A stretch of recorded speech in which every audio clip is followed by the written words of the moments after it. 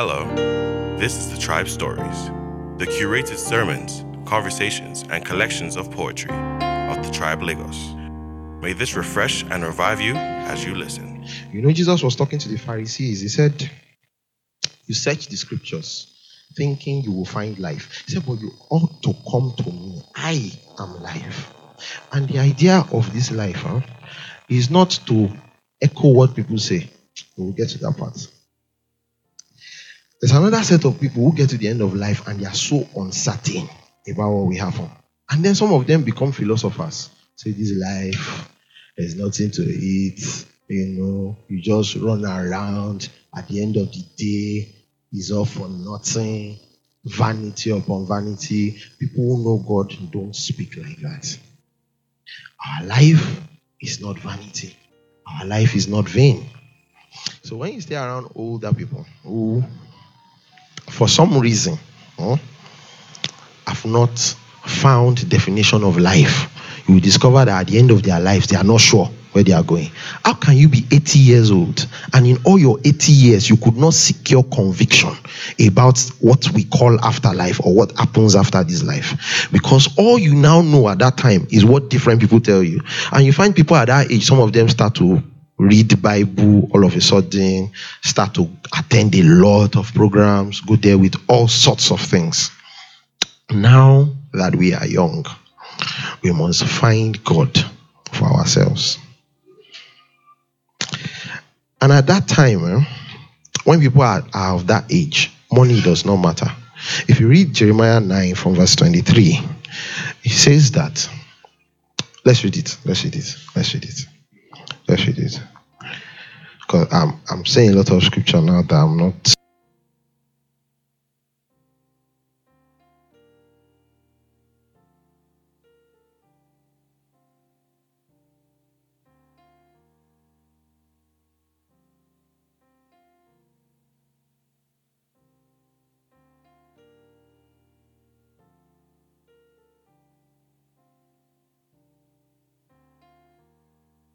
Who glory in these things till the end.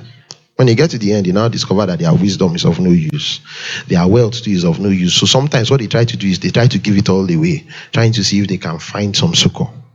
He said, but let him that glory in this, that he understandeth and knoweth me, that I am the Lord, which exercise loving kindness and judgment and righteousness in the earth. For in these things I delight, says the Lord. So if there is anything that is worth pursuing, anything that is worth having, anything that is worth holding up to, is how much of God you know, how you know God.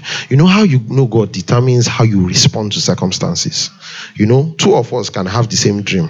In the dream, maybe I ate at night. I ate something in the dream. I ate pounded yam and something. When we wake up, what we know about God will determine how we respond. So somebody can run helter skelter. Somebody can know that blood was shed for me.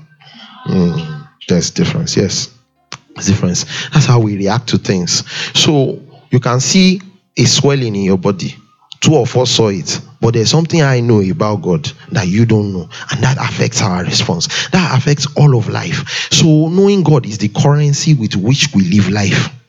Yes, that's what determines how we respond to things. That's what determines how we impact on things. So sometimes you know God to a point that you know you can decide things. If you read Genesis 49, when Jacob was about to die, he said, my sons, gather around me, and I will tell you the things that will befall you. Things that will happen. If you read down that verse, he was not prophesying. He was using his words to create their future, to craft a future for them. He told Judah, he said, the scepter will not depart from Judah, or a lawgiver from between his feet, until Shiloh come. He said, unto you shall be the gathering of your brethren. He was using his words to confirm their future. You see, in the days that we are going into, advice is not enough to raise children. You know why? There's too much barrage of information. You can only give advice maximum 1 hour. In the remaining 23 hours of the day, is receiving information from other places. So you need to know God enough to be able to configure him with your words and say, you will serve my God. And it's not an advice. Do you understand? You are not advising him. You are not even instructing him. You don't even need him to be awake. He can be sleeping. And then you walk there and say, you will serve my God. Why? Number one, it's under your spiritual authority. Number two, you know God enough to know your place in God. And know that somebody that is under your authority, you can conform him. Do you understand? To serve your God. And it doesn't matter how many things he sees on social media or how many friends he has. Have you not seen people who go all around, smoke, and at the end of the day, they come back because somebody has spoken a word over them that you have no choice, because I am your father and I know my God and I can speak over you, and you have no choice than to do what I've told you. And that's how to raise children. Don't say, remember the son of who you are. Nobody in this family. Have you heard it before that everybody in this family join courts? Have you heard it before that which of your uncle is smoking? Guess what? If you look, you will see. You will see. So the way to raise them is to know God enough to be able to configure their life. Do you understand? Jesus spoke words over the disciples and left them. He left them. He left them. He knows that the things he has spoken over them is enough to configure them. That's how people raise children in the Bible, with words. Heavy words. The words will follow him. He will continue to speak to him. Karagadish.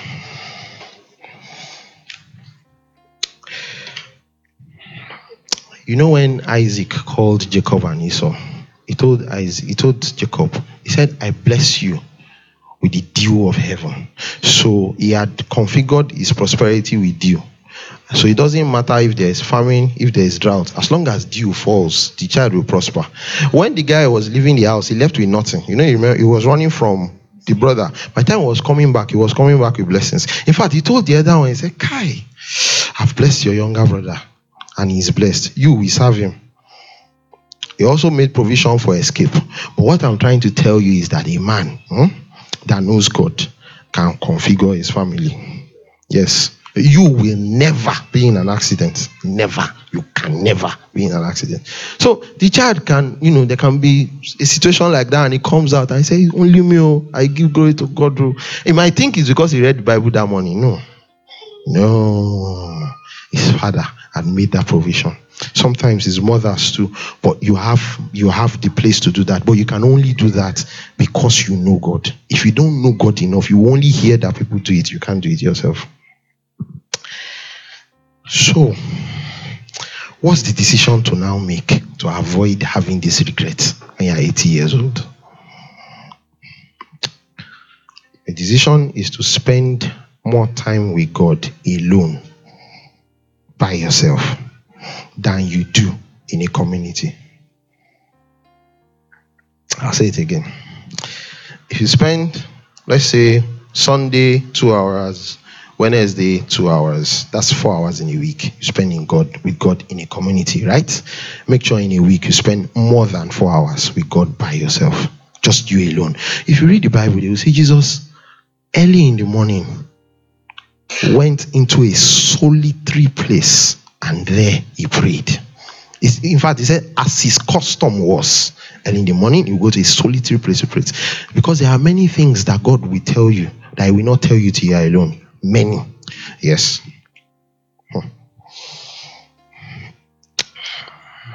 One of the things that happen when all of God you know is known in a community, right, is that you will know people's idea about God, and you yourself will not know very much about God. Do you understand? There are people who are in prophetic churches. Almost everybody there is trying to be a prophet. Why? Because the only image they are seeing is that of a prophet. Everybody thinks they are prophetic. Guess what? In that place, there are evangelists there, there are teachers there. They may never find their calling. One of the reasons why I like Tribe is that among the pastorate, at least, we don't sound like each other. Pastor Ferry does not sound like Pastor Martins. I don't sound like Pastor Martins. All of us, we are finding God for ourselves first.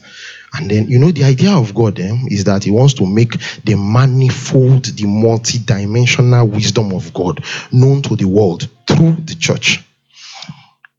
You can be in a church where the set man, the pastor, is called to family. So almost all his sermons will be about how a man and woman can be together peacefully, how you can, parent your children properly. Now, if you attend that church and you follow that pastor very well, your family will be beautiful, right? But it's possible that your ordination by God is for you to be a commander of wealth, a kingdom billionaire, somebody who sponsors the kingdom. Guess what? If you don't spend time with God, and all you do is within that community, so what will happen is that you listen to the man of God, you listen to his sermons, you read his books, right? Those will be the contents of your interaction with God. Right? So instead of finding your place as a kingdom billionaire or a commander of wealth, like what God has commanded you to do, you will suddenly start to have idea for how people's marriages should work. Right? And because you don't have grace in that area, you are more likely to get into trouble by advising people, by giving couples unsolicited advice, because there's nothing for you to do. You've not found your own place. You are just following another person's own, right? So in the community, everybody will know that if husband and wife is fighting, they should come and meet you to settle their quarrel, right? But God will not amplify your voice. And sometimes you will get into trouble because you don't have grace to function in that place. You have to find yourself. So as much as you listen to sermons, read book, read Bible, and then listen to God, so that you will find your own voice. You will not spend all your life echoing the voice of others. Do you understand? Jesus will come to you eventually and say, who do men say that I am? Right? So if you are in a community, you will have that answer. At the end of the day, you will now say, who do you say that I am? And that answer must not come from flesh and blood. You remember Peter's answer? He said, my Father revealed it to you.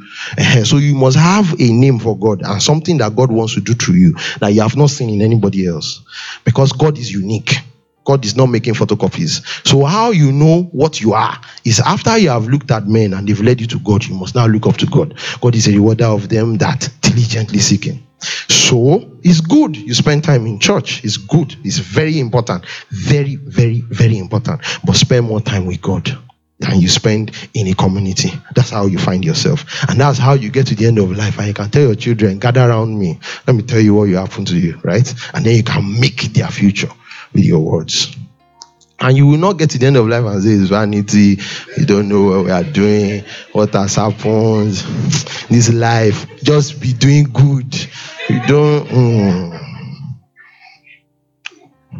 know God. Hallelujah. So decision 1, spend more time with God alone than in a community. Oh dear. This can be a whole sermon, but let's move to the next one. Regret number 2. We can all agree on this one. Marrying wrong. Oh dear. Oh dear. There's this saying. They say that if you marry the wrong person, the devil leaves you alone. I heard another one yesterday. Yeah. I heard another one yesterday. They said if you marry a child of the devil becomes your father-in-law, and you want to say one or two things in your marriage. I read a book by perhaps the leading voice on leadership in the world. His name is John Maxwell. The title of the book is Today Matters. So he said that if you want to be great in life, you must make sure you don't stay around people with negative energy, anybody that talks down your dream. You must not stay around the person. You must stay around positive energy. He now said, if this person is your spouse, get help. And he went to the next chapter. So even John Maxwell does not know how to help you. So, what's the decision? Because a lot of us are young. This summer I can't preach it in some places. Everybody I'm saying are elders. You don't say if you are married wrong, you're wrong. They won't invite you again. All right. So, number 1, one thing I notice about young people is that we are too driven by sight. When Samuel was supposed to anoint a king, when he saw Eliab, Eliab came out. He looked like Saul. The thing about Saul that was tall. They said he was head and shoulders above everybody. Even though he shrank when Goliath showed up. But when he saw Eliab, I was like, wow, this is the king. God said, calm down, calm down, calm down. You look on the outside, I look on the heart. So I noticed that a lot of young people, I have a friend there, every girl he describes them by height. So, that girl, she not too tall. Now, tall, small. I'm like, is there no other quality? He said, okay, that one is beautiful. Why did you start from height? Can't you say any other thing? So, I noticed that we have that tendency, yeah? Some is skin color. But you see, when you want to trade value, what you look for is value. So if somebody wants to give you money, you're not interested in the color. I'm interested in the value of the money. Like I like blue money. What is 2020 naira? Or what use is it? I like money that is fat. I like currency that is fat. What if it's Venezuelan money? What use is it? What you look for is value. It's the same thing in seeking out to marry. Yeah? First thing you look out for is values. That's the decision. The second thing is get help.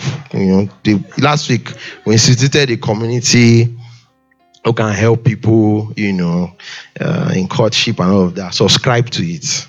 You understand? One of the mistakes that young people make is that, I know somebody who didn't do counseling, who didn't, talk to anybody, and your marriage is fine. Dear. The problem with that thing is that you are not using statistics to draw your inference. That's like saying, my child will not go to any school, not even primary school. Why? I know 2 illiterates that are billionaires. See, when you understand statistics and you get the number of all the illiterates around you or in the world, and you see that there are like 500 million illiterates, and how many of them are billionaires? Only 2. You will now realize that the odds are not something you want to gamble with. Yes. So when you gather the number of people that got married without getting any help or wisdom, and you see the number of that are succeeding, maybe it's like 4 in 4,000, you will now say that, okay, these are exceptions to the rule, right? So I need to protect myself. So, and it doesn't make sense to try to use your marriage to prove a point. You want to prove that there's no need for counseling to marry, and it's your own life you want to use. Get wisdom. Get help. There's an institute in church that can help. Hallelujah. Regret number 3. Wrong parenting. We can all agree on that one. Yeah. Just make sure your children don't agree. So, coincidentally, solving the first regret helps to solve almost everything else. So when you spend time with God, first thing you know is that God can tell you what your children should be, so that you don't confuse them too much. You don't lead them in the wrong path too much. Do you understand? One of the mistakes our parents made was that they failed and they tried to find their success in us. When my father was doing his 70th birthday, at that time, my school was on strike, right? But I was already getting towards the end of studying medicine. And my father said, my son is a doctor. He's 20-something years old. I'm like, in my mind, I'm like, we're on strike. Oh dear. And in our time, our rebellion was guarded. In my time, they said, go here. I said, no, I'm going here. In our time, our children won't have that kind of direction. If you force them to go here, they just say, oh, they will now not have any that. You will now see that they will now become like rogues, like scallywag. It's a complete rebellion. It's not a rebellion with focus. It's a rebellion anyhow. They go do drugs, and their father is behind this behavior. They do drugs, they do anything they like, just because I want to say no. There's no say no here. Don't say no everywhere. Again, get help. Get books. There's also an institute that is helping with that. Then talk to people who are parenting successfully. I always ask questions. People who I see that have 3 kids, boys, some 3 boys. How are you doing this thing? I enter their house, I don't see rules anywhere. I don't see cane anywhere. What's going on? I heard that. Bishop Oyedepo's son, David Jr., was talking about his father. He said his father never flogged any of them. I said, how? Not one. And you see, 4 kids, pastor's kids, all of them are fine. All of them are doing great. There's no one, that they are bailing out of, prison, nothing.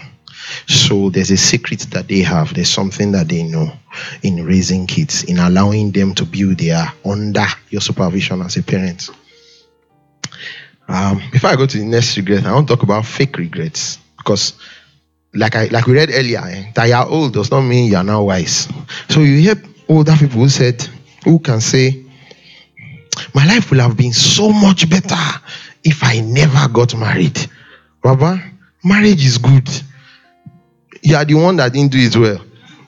There's nothing wrong with getting married. Nothing wrong. Some can look at their children and say, I wish I didn't have children. But other people are looking at their children and liking them and happy and proud of them. You didn't parent well. That's the problem. There's another fake regret, yeah? One can say, I wish I never listened to anybody. I wished I did just what was in my mind. And you're 80 years old. So in the course of your life, you had like 500 friends or more. And not one of them was wise enough to give you sound advice. Then you are the problem. Because the Bible says a companion of fools will be destroyed. Right? So what's the decision to make from that? When you get home today, write a list of your 10 closest friends. And look at them very well. You are the average of that list. Yes. It sounds harsh, but it's true. So if you look at that list and not one of them can give you urgent 10K, your financial situation is not looking good. Yes. And I'll tell you why.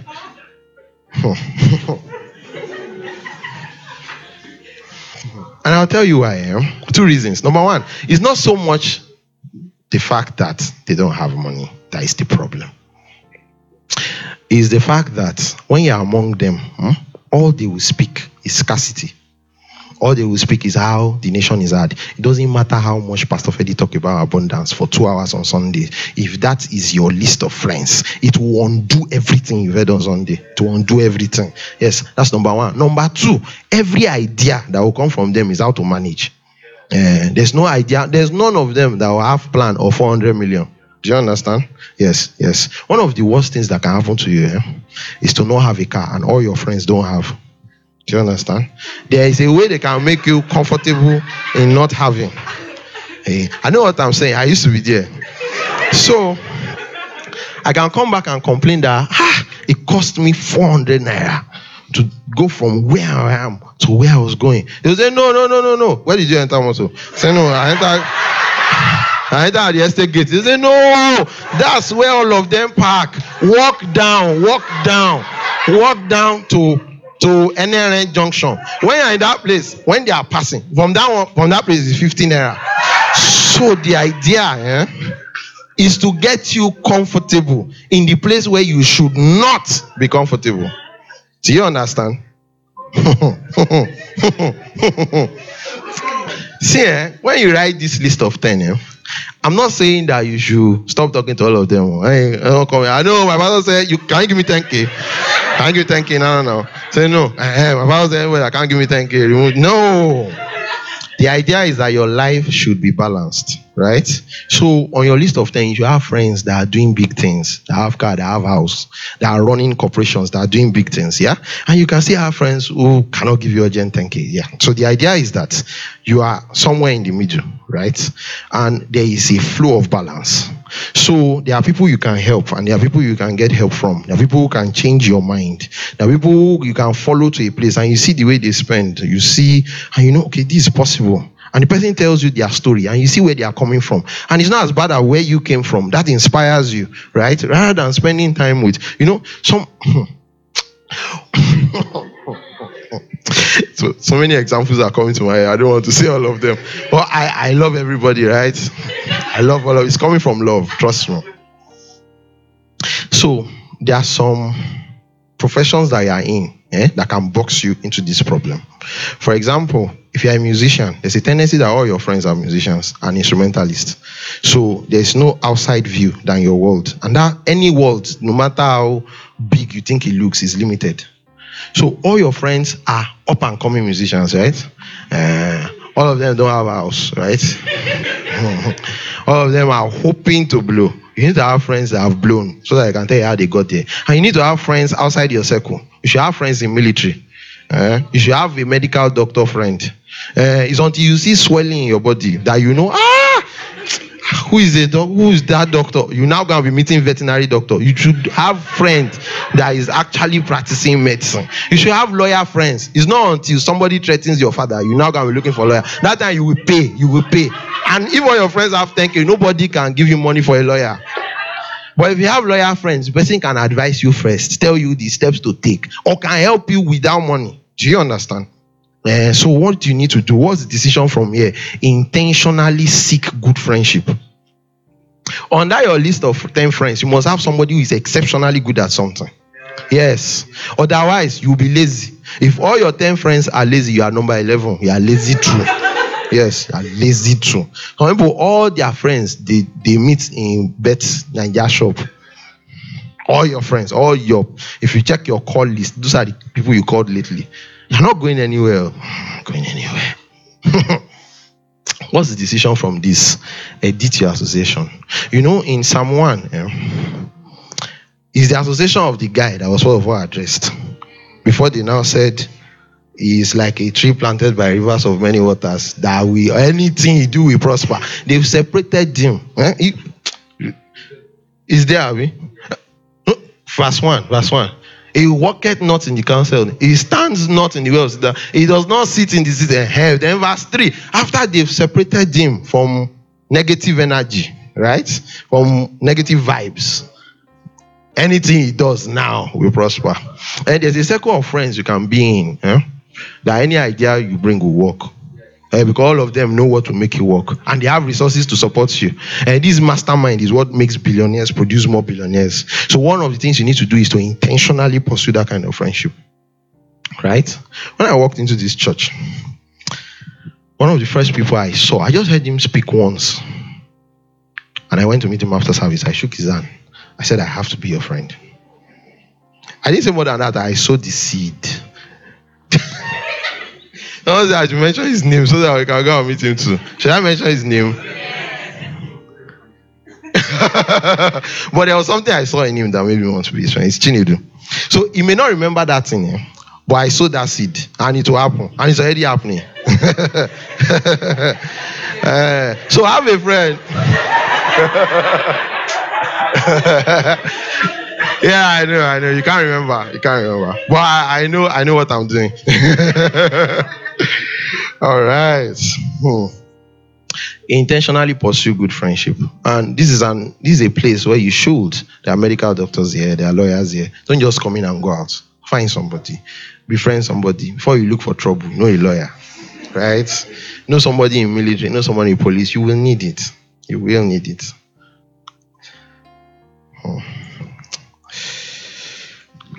Hallelujah. All people are making decisions. Decision is the thing here. There's no blessing. It's decision.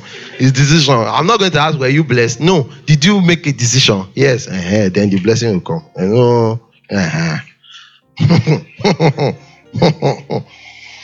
Hallelujah. Edit your association. Edit it with love. Yeah, right? Because I don't know. People are pressing for. Are you blocking people? That's not what I said. Don't take me out of context. Balance it. That's what I said. Balance it.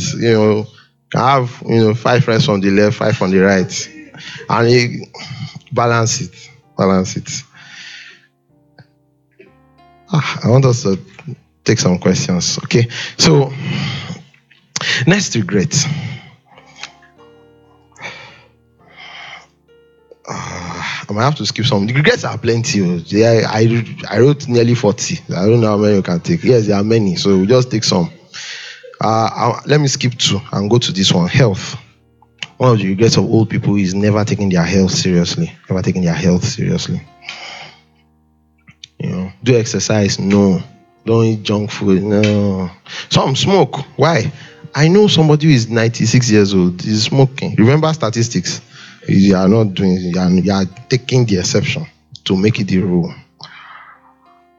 Cultivate healthy habits and do it like your life depends on it. Somebody said, if you don't take your food like drugs, you will take your drugs like food.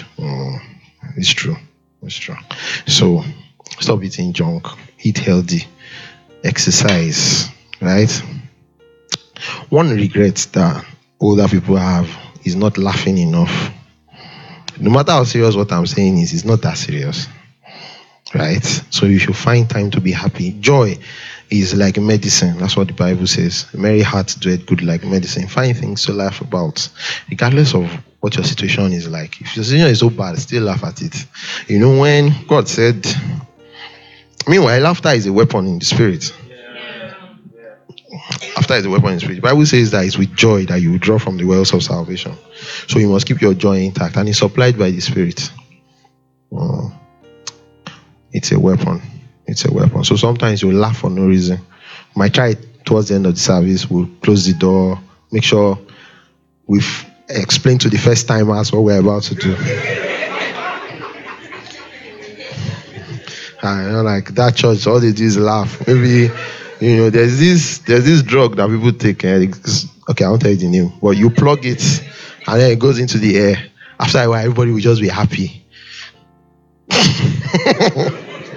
Yeah, we take something like that. The Bible says that the kingdom of God is righteousness, peace, and then joy in the Holy Ghost. So laugh.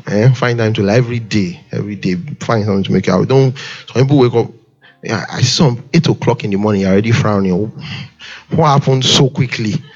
At least start with joy, and maybe in the middle of the day there may be a few things, But this early in the morning, then the rest of the day is not looking so good. Hallelujah. Another regret of people that are older is that they lived selfishly. They lived selfishly. They thought about themselves alone. Just their pockets. When they get to the end of life, they try to make up for it by giving things out, giving things away. It's too late in the day. Everybody you should have helped have gone to get help from somebody else. Don't live selfishly. Interestingly, there is more tendency for Christians to do this than unbelievers. Yes. I read a story once. Somebody said he didn't have food to eat. And he said he was more likely to get money for food among friends in a bar than in church. And sadly, it's true. There are some things in scripture that has the tendency to be taken out of context. When Joshua said, "As for me and my house, we will serve the Lord," he was not talking about generosity. He was just talking about a decision to follow God. So we have that tendency to live inwards, to live for ourselves. And the truth is that we will never experience all of God till we live selflessly. In fact, you will never really, really know God till you start to live selflessly. You will never really. There are many things in God you will never touch till you start to live selflessly. Okay, so let's say the things that people will use to know that you are God. Jesus Christ said, "By these signs to follow them that believe. In my name they will cast out devils." When they lay hand on the sick will recover. This is how we will know that you are a follower of Christ, right? So when we come to church, many times what we have as testimony is when we were sick and then we got healed. It's not a testimony. Sorry. It's a testimony of the person that provided the platform for you to get healing. You have a testimony when you look for another person that is sick and keep praying for the person till the person gets well. You cannot express God's healing by healing yourself. Have you ever met a consultant cardiologist who they say is now a consultant because he operated on himself 12 times? No, you have operated other people for long, and now we can now respect you. You can't walk in the healing power of God because you've been healing yourself alone, right? How to heal others. You can't walk in wealth of God because you have built house or estate. No, you have to bless people. So I've blessed you to make you a blessing. That's the idea. He said, through you shall all the families of the earth be blessed. That's the idea of God. So the decision, have parts of your income that is for benevolence. At least that's a good place to start. Intentionally pray for people. Intentionally pray for people. So maybe when you came, you didn't have a job. That's fine. And now you have one. It's not your testimony yet. Your testimony is to find another person with a job and pray for the person till the person gets a job. That's living selflessly. So God can trust you with resources. God can trust you with anointing. God can trust you with things. So even if it's 5%, even if it's 5,000 per month, just start. So there is a reason why God is interested in blessing you. Live selflessly. Don't wait till you are 80 and I'll say, okay, all these things that we are not using. No. I'll take one more because of time. One of the biggest regrets of old people is that they never took control of their life or their time or their mind. I'm joining them together. Some people came to life as victims of circumstances, or something happened somewhere. You were conceived and you were born. That's the story. I came from this background. Whatever that is. You have to get to one point in your life and you stop and reflect and say, okay, it's okay. Right? From here on out, I want to be in charge of my life. Some people are not in charge of their time. Work, you run around, it's because of money or work that you wake up at the time you wake up. It's because of the same thing that you sleep at the time you sleep. Now, what people do sometimes is that in a bid to just try to show that you have some control of your time, you will call in sick and then go to the beach and then just be happy, that high for a day. No, that's not it. So,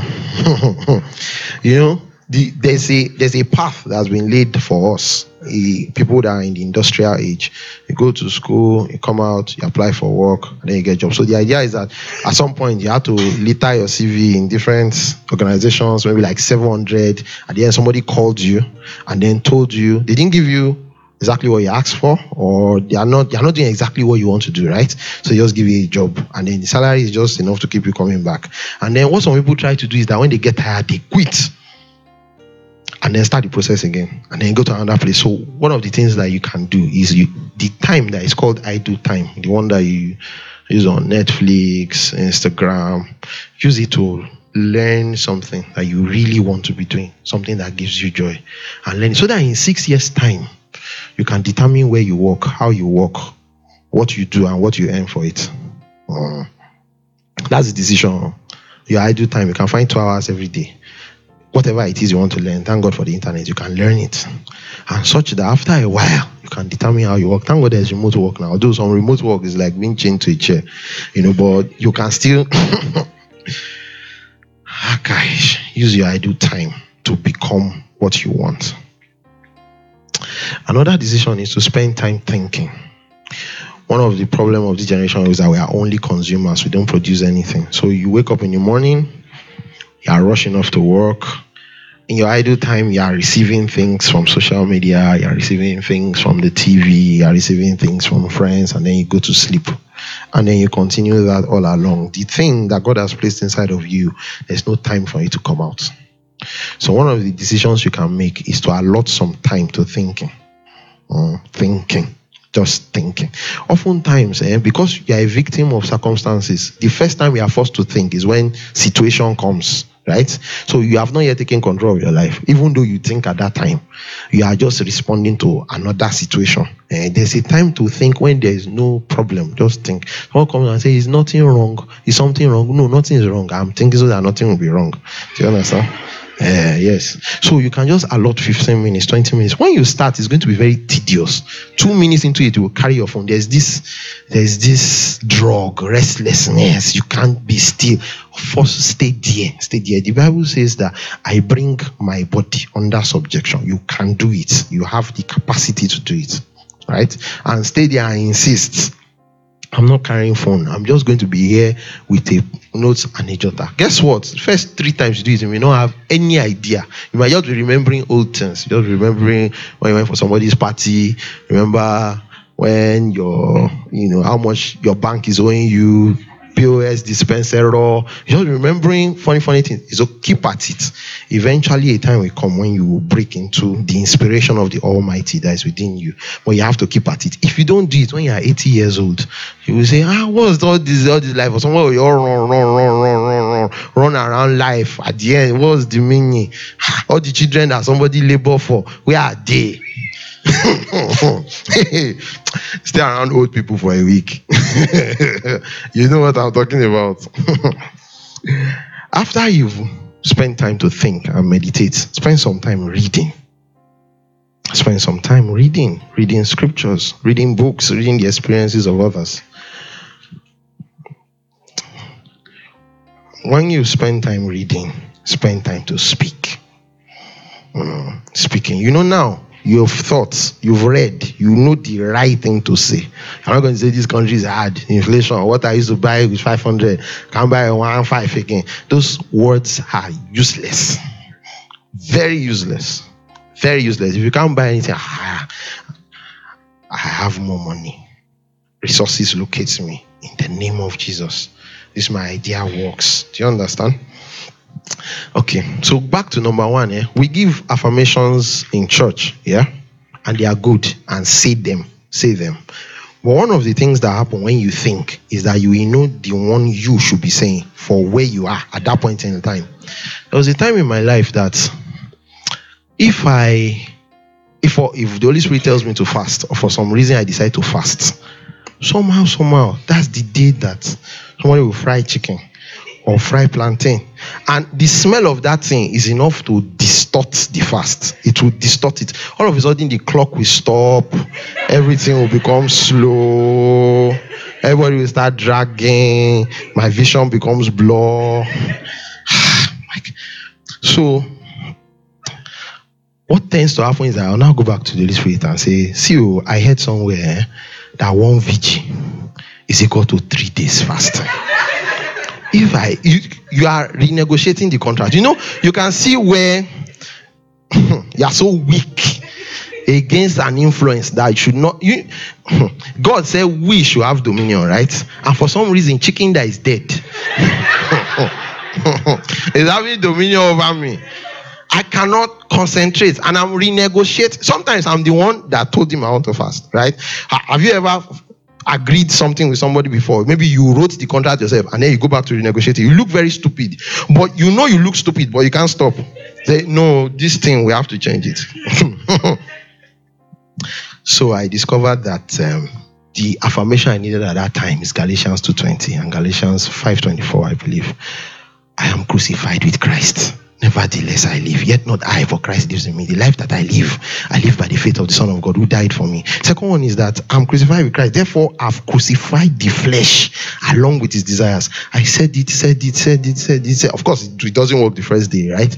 They will still fry chicken, I'll run away, I'll do whatever. I'll go to it. Is when I'm fast, someone will invite me to lunch in a beautiful restaurant.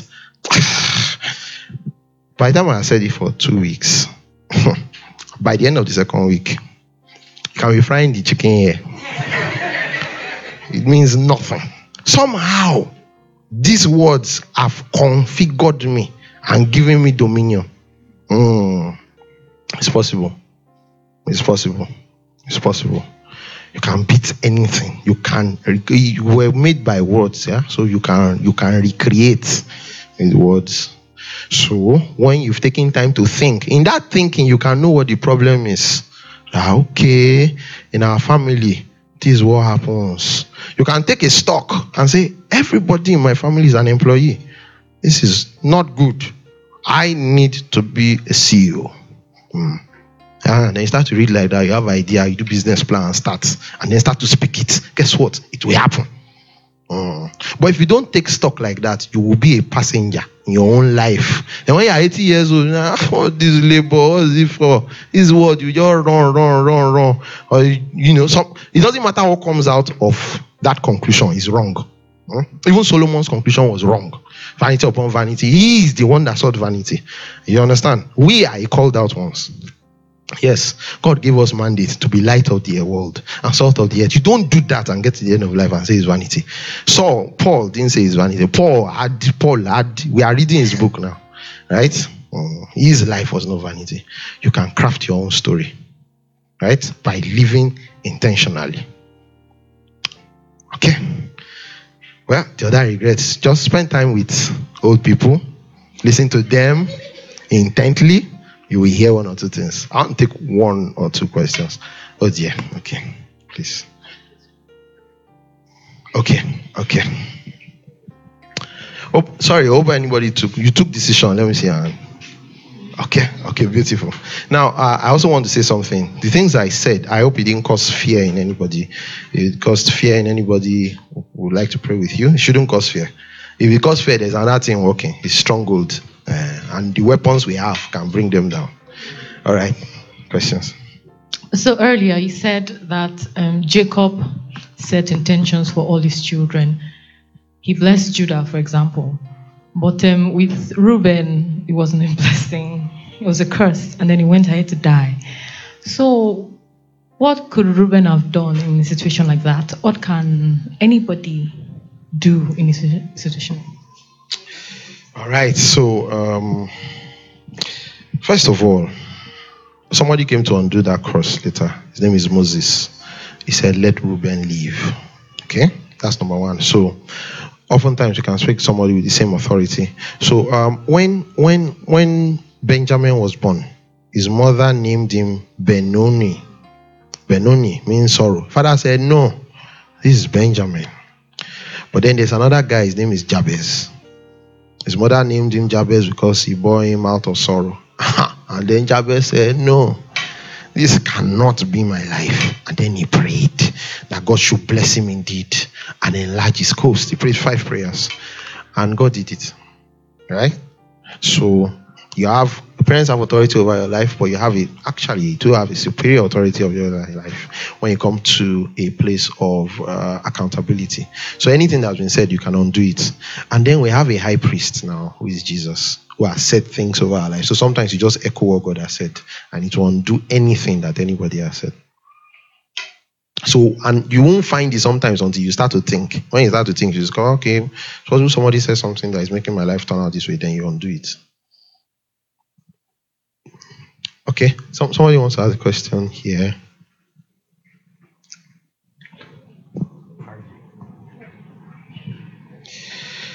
Okay, good morning, church. Good morning. So, you talked about old people, and I just realized that all of our parents are old people. So, like, we are talking about our parents. So, basically, my question is, when like a couple of people say, your parents, your relatives are going in the opposite direction of the decision you want to make. I mean, they are telling you to go this way when you want to go another way, and you've sought and you've planned to go another way. And they're not just like, they would never agree with that decision that you want to make. And you don't want to look back and say, oh, I wish I listened to them, because you don't know where they're coming from. You don't know if they are saying it to advise you, or they're coming from their experience, or they don't want you to regret things. So how do you make that kind of decision so that you don't end up when you're all looking back and saying, oh, I wish I didn't do this, look back with regret? All right. The question you asked is my story. And I was in a point where every voice I was listening to was telling me to do something, which was a good thing, right? But it was just not best for me. And in many cases, you need to get to the facts before you can say this is the direction you should go. But as a rule of thumb, the first thing is to get conviction from God. Get conviction from God about where you're going, about what you want to do. God sees the end from the beginning, even more than what parents and people can see.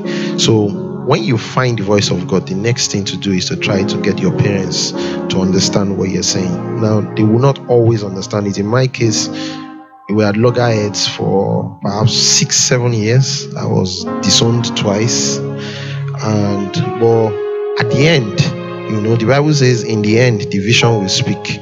So in the end, it will speak. And sometimes you need to, get voices that your parents respect to speak to them. Once you have been able to logically explain what you're trying to do to them, it could be their pastor, it could be an uncle, it could be somebody. But at the end of the day, we need to get to the facts to know exactly what to prescribe. Sometimes it might be possible to combine what they are saying with what you want to do. Sometimes it's not.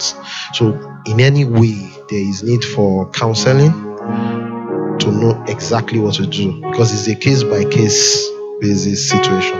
So sometimes it's about profession, sometimes it's about marriage, sometimes it's about location, and each of them has unique approaches. Okay, we'll take one more question.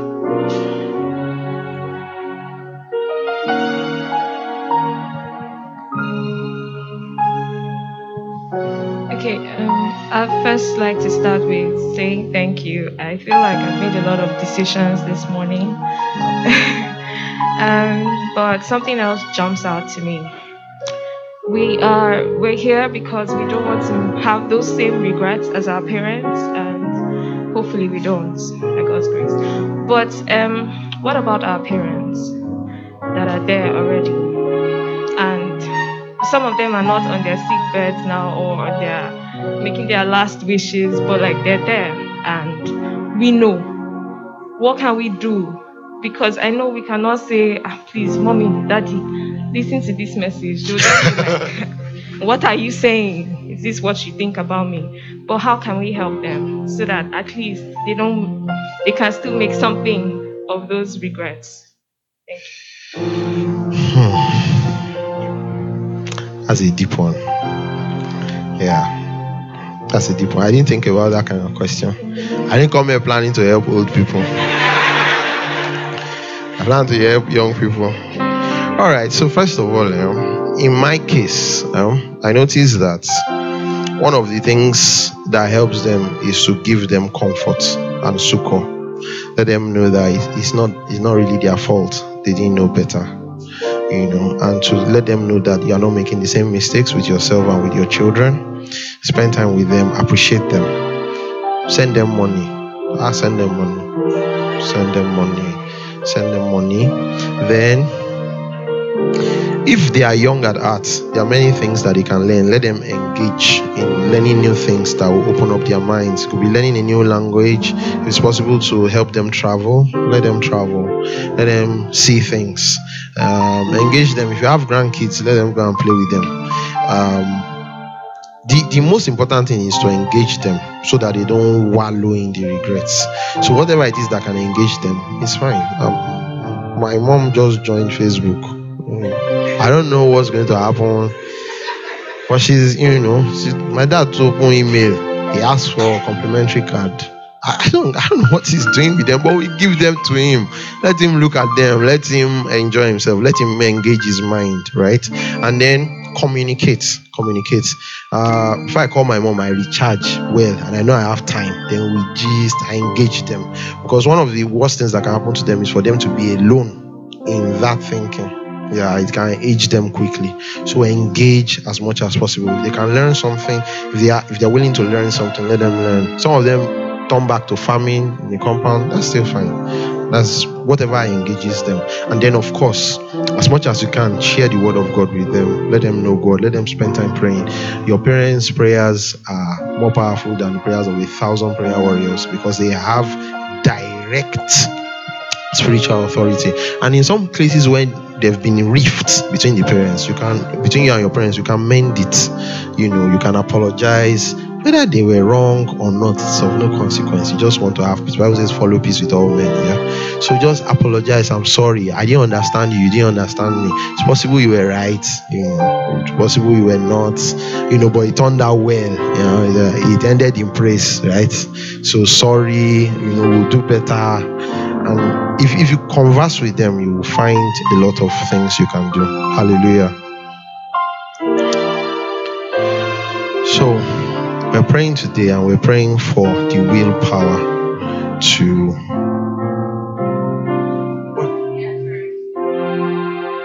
Okay. Hi, good afternoon, church. So I just wanted to cue in from what you were saying regarding what she was saying as well. What if you can provide that sort of comfort for your parents? They already have it. You can't give them, place them in that sort of place. So let's say they're on like a high standing for you. So how would you negotiate that situation, or navigate it rather, where it's always like they're there and you're here? How would you? Okay. It's more like you have almost nothing to offer them. No, that can't be true. You have time. You have money. You have conversation, gifts, prayer. You can pray for them. There's always something to offer. There's always something to offer. You can do things that will shock them, that will make them start to rethink their position. You can, the Bible says that overcome evil with good. There's a way, and they're your parents, so the hope is that deep down, they love you. So you have to bring it from down to up with things. There are some things you can do. Surprise visits, cook for them. Okay, well, if you are too far apart, if you cook, they might suspect you. But there's always something to do. For me, it's mostly time. There was a day I surprised my parents. I sent them money in the middle of the night, around 3 a.m. So the idea is that they woke up and saw it. So when my mother saw it, I said, this is how to say good morning. And then she started to pray for me. Guess what? My wife can testify. For the first time ever, my father called me video call. I also video call. Video call. First thing was how did he do it? But I could hear the sound of my sister-in-law in the background, so I knew that he didn't know how to do it. But he told somebody, I want to see my son. How do they do that thing that you'll be saying who you are talking to? Yeah. I saw video call. Yeah, it was a surprise. So it can evoke things. Sorry. So in a situation whereby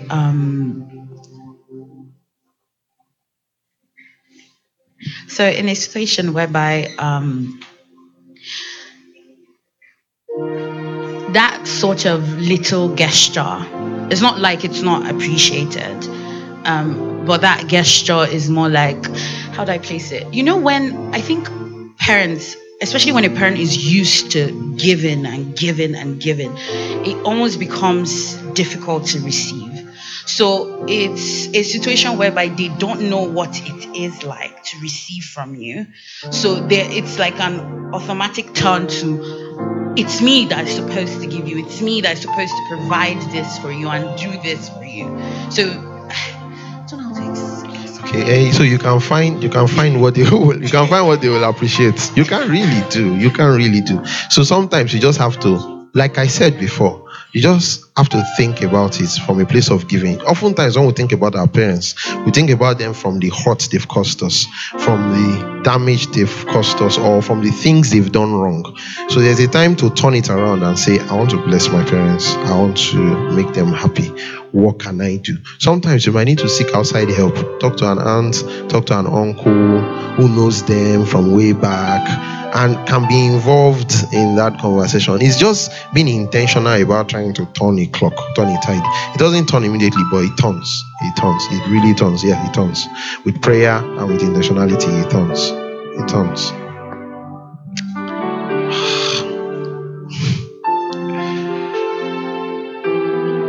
Okay, this is the last question. Hi, I'm sorry, it's not a question actually. Oh, okay. Good afternoon, everyone. Good afternoon. I know there's some people that feel like they've lost time to make better of their lives from the regrets that you've mentioned. So if you could just give a word of encouragement maybe to those that feel like they've lost time. Okay. So first of all, if you are below 50 or below 40, you've not lost too much time. There's still a lot of time to do a lot. There's still a lot of time to do a lot. That's number one. Number two, there's a provision in God where He restores time. Yes, God restores time. God said, I will restore the years that cankerworm has eaten. You understand? You dated someone for 5 years, it didn't end well. That's cankerworm. That's cankerworm relationship. That's cankerworm. But God can restore it. God can give you a home that makes you, it's possible to forget 10 years of suffering in 2 years. It's possible. It's possible to not know what it's like to sit on an Okada again. Okada comes and you just don't know how to. Will I press this thing first? Or it's possible. It's possible. God can wipe away your yesterday. It's possible. And that's what He does when it comes to salvation. He said, God does not remember some of the things I remember. He intentionally makes it forget them. So in the same way, God can restore. And then you can, from the moment you start being intentional about your life, God does things. At the end of the day, it's a summation of psychology and emotions.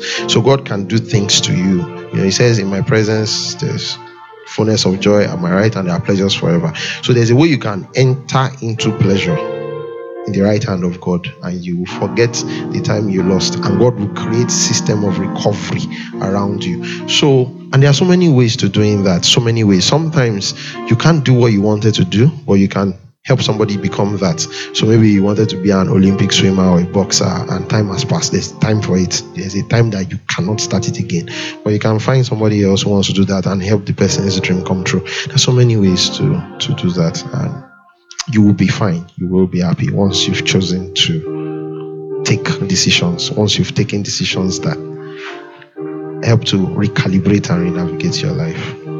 Hallelujah. I want us to pray. Paul said, all that I am by the grace of God. There is a grace that allows you follow the things you have decided. There's a grace that God can supply, that can allow you to be dedicated to the things you have committed to. There's a grace that gives direction. He said you will hear a voice behind you saying, this is the way, walk ye in it. Jesus Christ said, come unto me, all ye that are heavy laden, and I will give you rest. In the name of Jesus, today we receive grace. We receive grace. We receive grace. Paul said, this one thing I do, forgetting the things that are behind, I press on, I press forward unto the mark of the prize of the high calling. We receive grace. Receive grace. Shines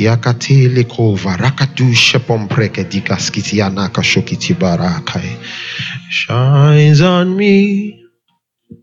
Shines on me. Alagadiane. My grace, it shines on me. Shines on me. Shines on me.